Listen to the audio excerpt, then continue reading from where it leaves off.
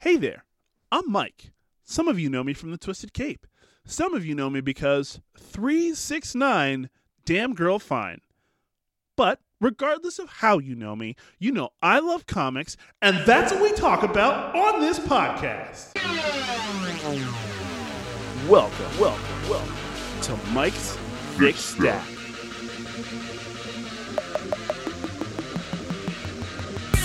Aw, hell yeah, my thickies. Welcome to the show, everyone. Recording this week, as always, at Thickness Central. Welcome back to another episode of Season 2 of Mike's Thick Stack. We're still looking for some new subscribers on YouTube and followers on Twitch, so follow us there, all at the Twisted Cape, no spaces. As always, we start with the city shoutouts. Thanks to our new friends in Falls Church, Virginia for hanging out with us. Montgomery, Illinois, hey, how are you? Thanks for popping in. Welcome back to our friends in Moscow, Russia, as well as our friends in Brussels, Belgium. We got a couple of California friends here in San Francisco and Los Angeles. Thank you so much. And last but certainly not least, Philadelphia, Pennsylvania, cradle of motherfucking liberty. Thanks for listening and coming back. And now we're going to hop on over to Mike's Thickometer. Oh yeah, Mike's Thickometer. So thick I call it Thicky Skaggs. This week clocks in at an 8 out of 10. Man, this is a good week. I like it when they're thick like this, and we don't have to really rush through anything. We can just absorb the thickness, wallow in the thickness, if you will. There's a Marvel advantage this week with the books, so we will go ahead and start with the DC books and then come on back to the Marvel stuff. Of course, starting with Action Comics number 1036. I gave this a 3.25 out of 5. Clark and his crew arrive on Warworld and finally come face to face with Mongul. In Tales of Metropolis, Jimmy and Guardian fight Dismember. Superman's request for aid has been covered up by the Derlins as Superman and the Authority close in on Warworld. Clark follows a trail of carnage and bodies to an arena set up by Mongul. Mongul summons his champions and poisons Superman with radiation, sapping his remaining strength. The story ends with Clark preparing to fight Mongul. In Tales of Metropolis, Guardian fights Dismember in the digital space. He wins by using an EMP and gets all the kids back. Pros are the dire stakes of the story, as well as Superman feeling outclassed. These are things that don't usually happen with Superman, but now it feels like he really could actually lose.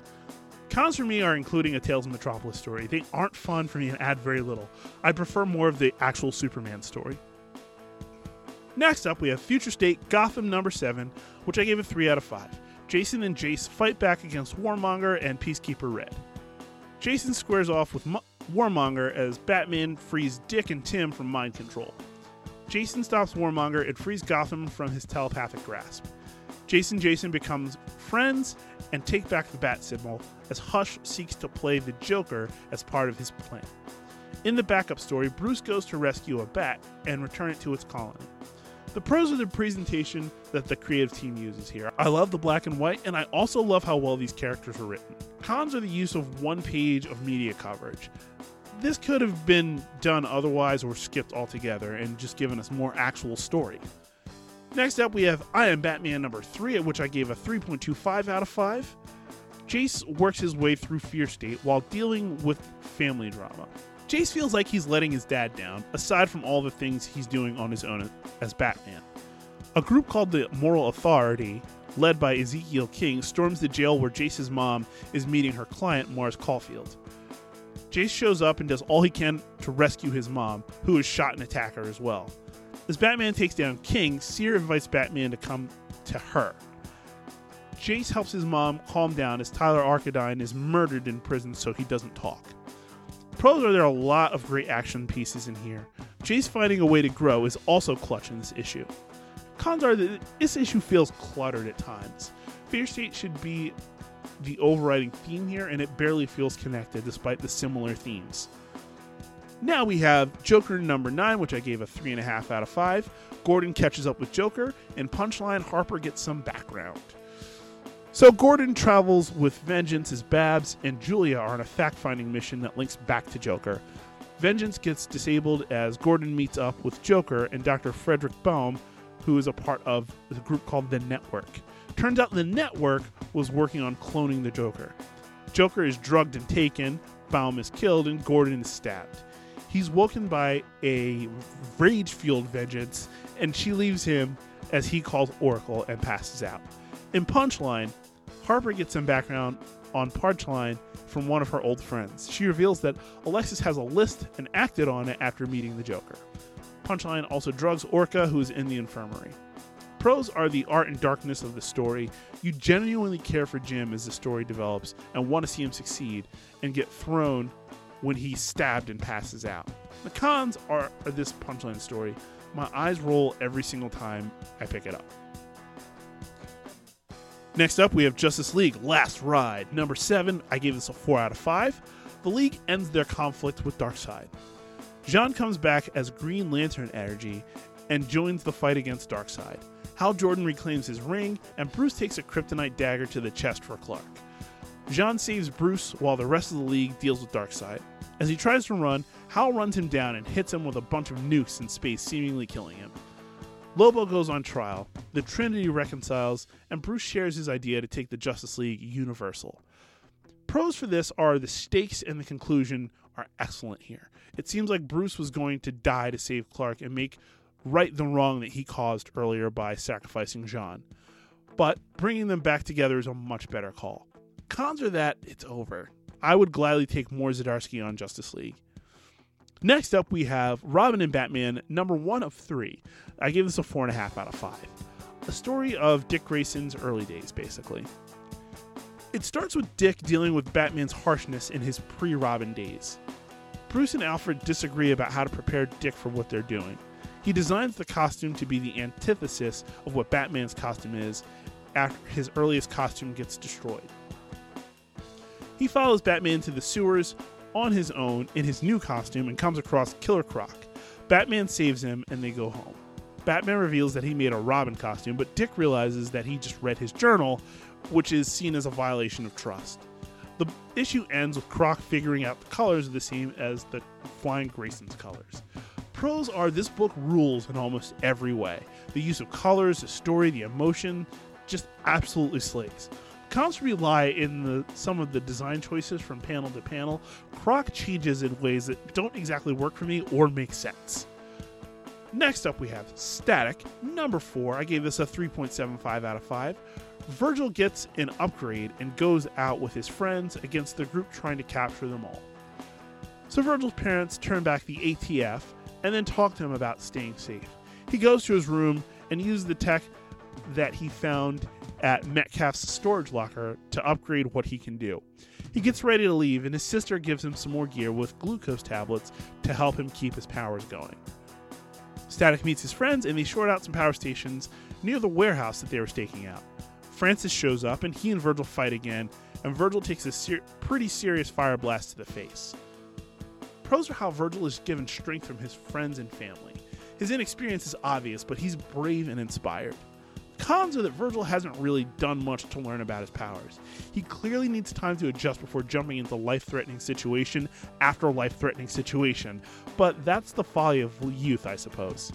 Alright, last 2 books here on the DC side. Titans United number 3. I gave this a 3 out of 5. Connor is taken by Blackfire, while the Titans fight Lady Vic. Connor spends most of the issue strapped to a table in front of Blackfire or fighting her robot lion. Meanwhile, Donna, Red Hood, and Raven track and fight Lady Vic. 2 of her bodyguards transform into giant wolves and end up getting teleported to Dick and Gar, who have to fight them now. Donna and Raven have to chase Jason, who's hanging off the back of a plane. Once he catches up to Lady Vic and asks her about her Cadmus friends, she teleports away. Pros are that there's lots of good, fun action in this issue. The art is also quite crisp. The cons are that this issue did nothing to move the narrative truly forward. There's no concrete reason for almost anything in this issue to go down the way that it does. Final book on the DC side here, we have Wonder Woman number 781. I gave this a 3.25 out of 5. There are 2 stories here, Diana discovering a bunch of Wonder Woman fakes and a Trial of the Amazons prelude. Diana tries to catch up with Etta, but of course they're interrupted. Diana goes and makes a nice little threat to Dr. Psycho, and he tries to kill a guy, which Diana promptly saves. Diana and Deadman go to return Siegfried's sword to his resting place. Meanwhile, Steve Trevor gets visited by a homicidal Diana copy, which he disposes of. This ends with Diana and Deadman on a plane flanked by Wonder Woman copies.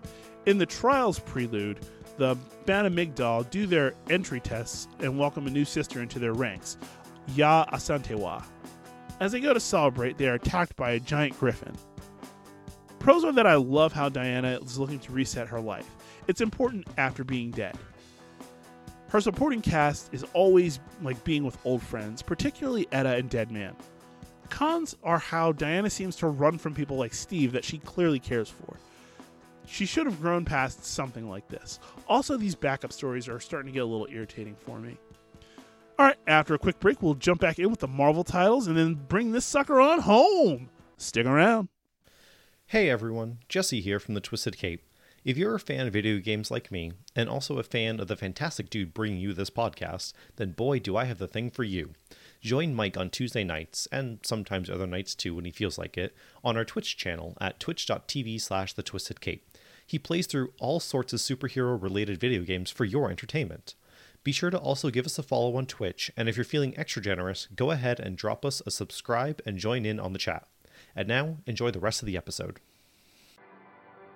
Hello, I'm Anthony. And I'm Dr. Issues. And we're hosts of Capes on the Couch, the podcast where comics get counseling. Superheroes don't always get to go home happy. That's where we come in. We offer psychiatric and mental health analysis of comic book characters. So check us out at capesonthecouch.live and across all social media platforms at Capes on the Couch.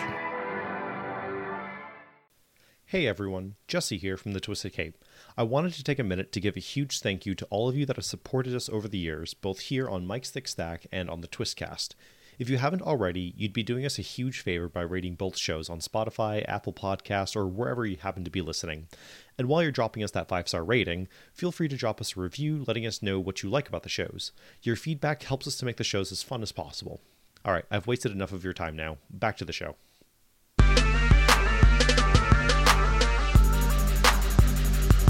Yeah, and we're back.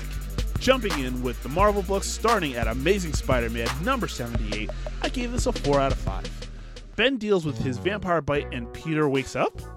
Ben fights and runs from Morbius and leads him back to his home. The security system takes over and cuts off the doctor's arm. Ben passes out in Janine's arms and gets whisked away from medical treatment. Speaking of medical treatment, Black Cat sits with Peter as MJ kinda lurks, but Pete starts to wake up. MJ asks Felicia to stay. Meanwhile, Misty and Colleen deal with Morbius while being monitored by Beyond. Photon shows up and destroys the drones monitoring them and gets a quick debrief from Colleen and Misty.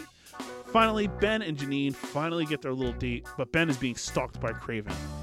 Pros are how much of this is about Ben, but also his supporting cast. A lot is happening, and it would be easy not to care, but it's written well enough that you do.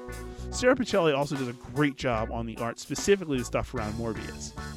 Cons are how MJ is behaving in this situation around Pete. It's a little shady, which is unbecoming for her. Next, we have Eternals number 7, which I gave a 3.75 out of 5. Thanos and Druig make moves while the Eternals grapple with their secret. Kingo and Cersei and Thena go to make peace with the Deviants, and it's tough going until Crow retakes his throne. Icarus tries to grapple with the fact that his resurrection caused Toby to die, but is convinced to keep it to himself. Druig tells Thanos that he can become Prime Eternal to be made whole. He becomes Prime Eternal and then immediately kills Druig for retaining a kill switch that he had in secret. Pros are that I love Druig's plans falling apart in an absolutely brutal way. I also like that Icarus is struggling with his new truth. Cons are that the Deviant story kind of falls flat for me.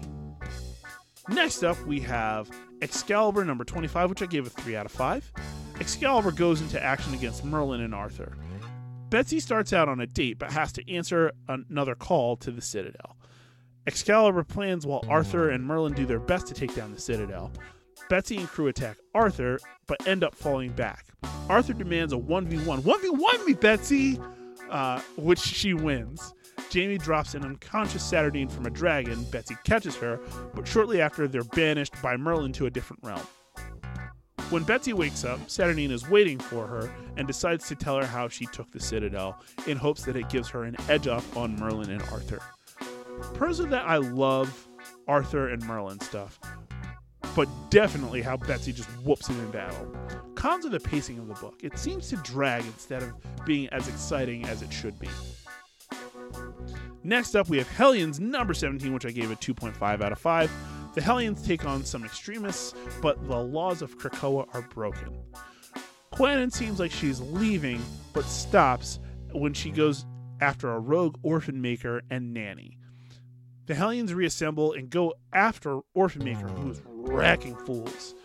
The team takes on a bunch of mutant-hating extremists as Orphan Maker and Nanny discover that the baby they went to rescue is actually a mutant-hating AI. The baby kills Nanny, which sets Orphan Maker off, and he kills tons of humans, including cops, just doing their job. The pros are the fact that I love the violence in this title. I think the brutality is part of its draw.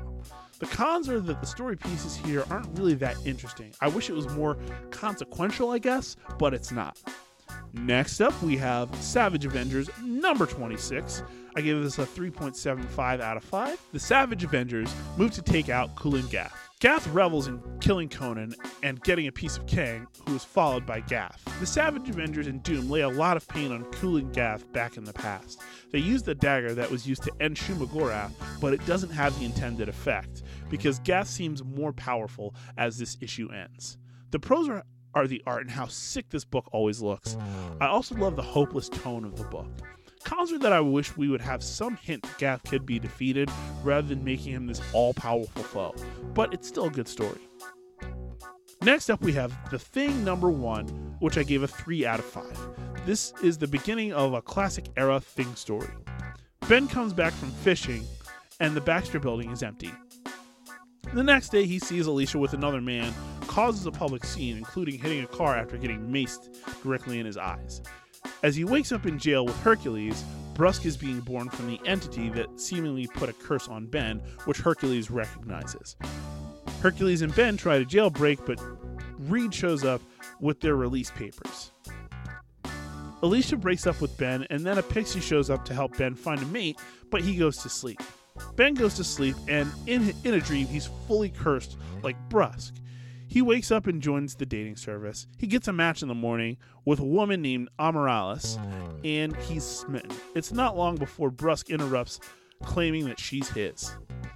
Pros are that I love to see a Thing, who's the most human member of the Fantastic Four, reckon with his emotions. I like the intrigue of this shadowy figure too. Cons are that even though it's a classic era story, it feels a little outdated, which is kind of like a weird juxtaposition. I wish it didn't, but we'll see how it develops. Next up, we have Venom number 1, and this is the last title here that we have to cover on this episode. I gave this a 4.5 out of 5. Fresh off of The King in Black, Venom gets a new start. Dylan and Venom have seemingly bonded at the start of the book against Eddie's wishes. Eddie is busy being king of symbiotes, but is also neglecting his son. Eddie is given a warning in deep space, and he wakes Dylan up at 2 a.m. to get out of the house. Dylan is woken by Eddie and then is called by Eddie from a different location. There's clearly an imposter walking around. While waiting for Dylan, Eddie has a vision in the hotel and tries to stop Dylan from coming to him, recognizing the danger. Dylan arrives just in time to see his dad get blown up by a paramilitary group. Dylan bonds with Venom and destroys these soldiers who blew up Eddie. Meanwhile, Eddie reconstitutes himself and meets Meridius in his garden at the end of all things. Pros are that I love the two-pronged story that this sets up.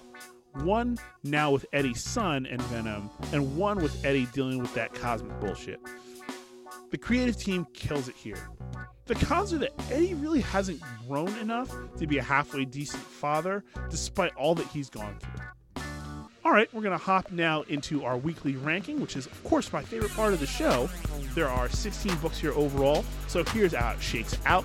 The first half is Robin and Batman number 1, followed by Venom number 1, Justice League Last Ride number 7, Amazing Spider-Man number 78, Static number 4, Eternals number 7, Savage Avengers number 26, and Joker number 9.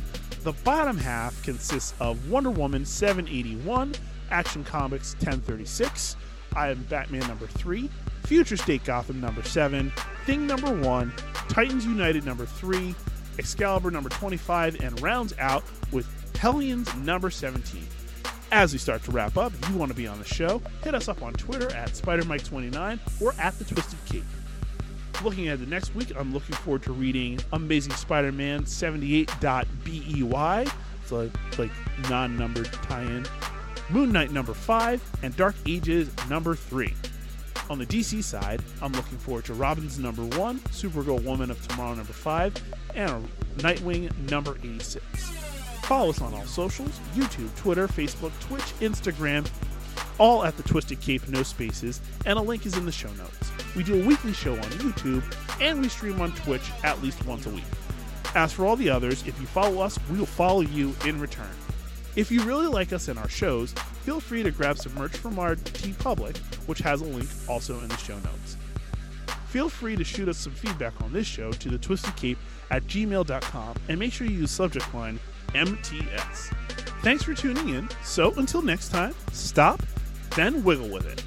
Stay safe, wear a mask, please get that vaccine, and most importantly, stay twisted. Thick stack.